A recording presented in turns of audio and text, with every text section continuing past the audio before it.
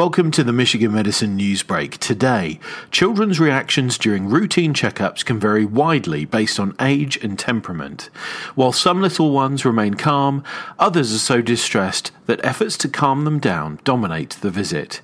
Dr. Shannon Taut, a pediatrician at University of Michigan C.S. Mott Children's Hospital, says toddler-aged children tend to have the most anxiety because they're still starting to create certain associations with seeing the doctor, but it's still challenging to explain procedures to them. Fear of the doctor is an issue that resonates with many families. The latest C.S. Mott Children's Hospital National Poll on Children's Health finds half of parents of toddlers and preschoolers say their child is afraid of going to the doctor, mostly because of shots.